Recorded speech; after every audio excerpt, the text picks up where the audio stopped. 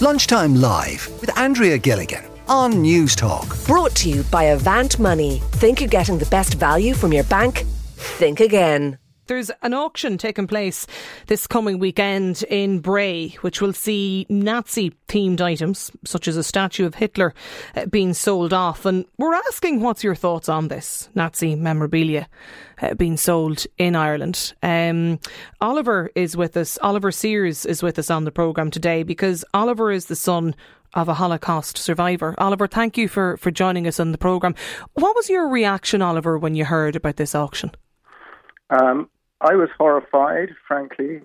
It's not the first time such work has appeared in Dublin in an auction. This issue raised its head with White's in 2017, and then in Belfast with an auction house called Bloomfields in 2019. And in both cases, I approached the auction house and asked them to think again. So I would not be in favour of any kind of trade in this material, and it's rather unsettling for me personally to see it in Ireland. Is it different to seeing, we'll say this type of material or any of the items that we're talking about? I think there's, I mentioned the statue, there's a plaque as well, a statue as well of Hitler in uniform, various different items that have been auctioned off. Is it different to seeing them in a museum, Oliver? I think there's a very clear difference. Firstly, there's an abundance of this kind of material, and I think that it's important that an expert in this material identifies exactly what's being sold, because I see that among the paraphernalia there are actually a few personal photographic albums that may have significant data or information that would be important historically. I'm not a historian. I actually happen to be an art dealer also, so I come to this problem with two hats. I run an organisation called Holocaust Awareness Ireland, trying to bring exactly what it says, awareness of the Holocaust to the society I live in. But I'm also an art dealer, and we all try to, or most of us try to, run our businesses ethically and legally. And for me, this is clearly a red line. So you can see it from the point of view, I suppose, of being the gallery owner or the art dealer, and you can look at it from that perspective. But if it's items of historical importance, or whatever historical significance, whatever way you want to talk about it, is there a difference in that case, do you think, Oliver? No, there's no difference at all. The question is, should you be making money out of this material? I personally don't think you should. I think that the idea that people are making money out of artifacts that are related to the murder of millions of people, particularly Jews, including my family, is abhorrent. Look, let me put it into some clearer perspective for you. There is a trade that, unbelievably, in canisters of Zyklon B gas. Now, for those of your viewers who don't know what Zyklon B is, these were pellets of cyanide put into canisters that were used in the gas chambers in concentration camps, especially Auschwitz, to murder hundreds of thousands of mainly Jews. Now, people actually trade in these things, unbelievably. They exist, mostly empty, which is even more horrifying.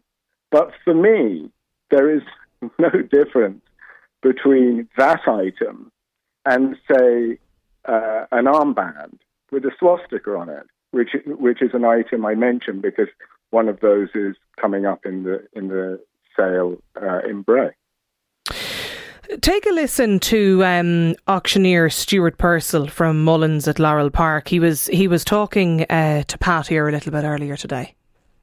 I mean, I would consider them to be historical memorabilia first and foremost, and I think they tell a very important story. And particularly when you're talking about not necessarily the war era, but the period before the war, the rise of fascism, which is probably the most important historical event of the 20th century. And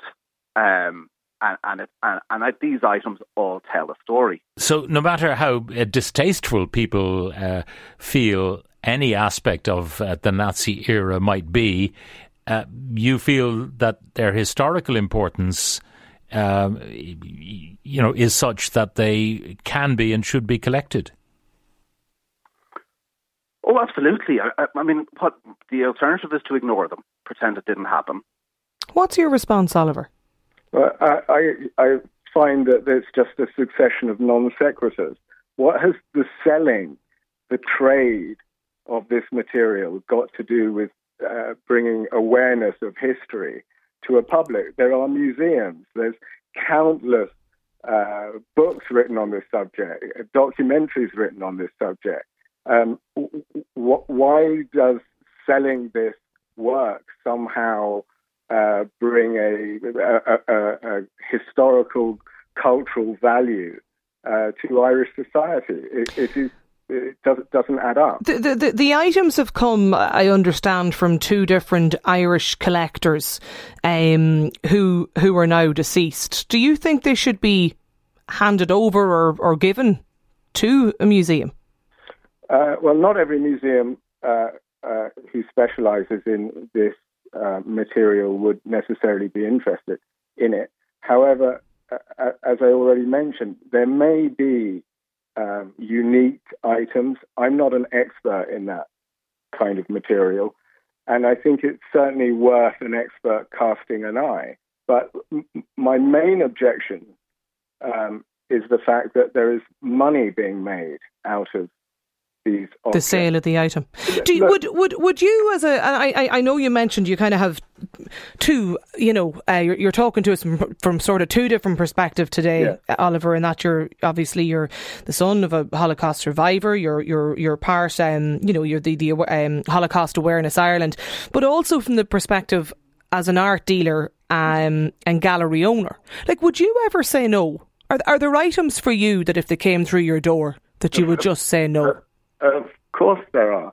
Look, a law was brought in recently banning the sale of ivory objects. I'm actually a contemporary art dealer, so I wouldn't be involved in that anyway. But the ban also is retrospectively. So you can no longer trade in antique ivory. Now, that's to protect elephants. Can we not do something similar for human beings? I mean, it's remarkable that this is somehow being justified. I asked people to get in touch today. I was just sort of curious myself, Oliver. Who's actually buying the items? Do you know what I mean? Like who I suppose wants to have whether it's these items or other items of historical. There is a very important point that needs to be made here, which is that anti-Semitism hasn't gone away. A lot of these items are embraced by mainly far-right organizations who use them for their warped propaganda and what have you. So it's not...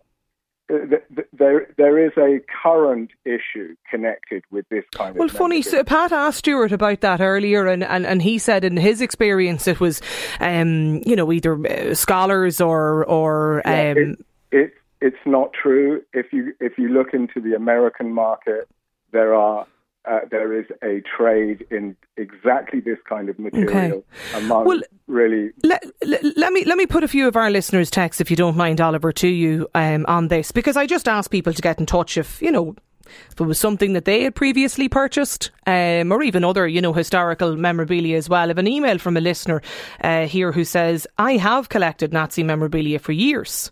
It's classified as memorabilia, so I don't have an issue with it. This listener says, I've no problem with historical artefacts being presented for collection for public viewing through a museum or a historical society, but to profit off them, I feel, is entirely different, says this texter. Another listener says, I'm disgusted to hear about these items being up for sale. This listener separately says, I have stamps that I've collected with with Nazi memorabilia on them. Niall has got in touch to say hard to argue with Oliver on this, to be fair. He makes a very reasoned and dignified argument as well. Is it frequent, Oliver, that you hear of much of these kind of artefacts or memorabilia up for sale? Not in this country, actually. It's very limited. As I say, since 2017, this is only the third time. Interestingly, White wouldn't back down, but the auction house in Belfast withdrew the items from sale. So my point is not to hound people out of doing this. Okay. It's just to try and bring some perspective. Okay. So fair point. Fair point. And I appreciate you joining us here on the show today. Oliver Sears there, as I said, son of a Holocaust survivor. Lunchtime Live with Andrea Gilligan. Brought to you by Avant Money. Weekdays at midday on News Talk.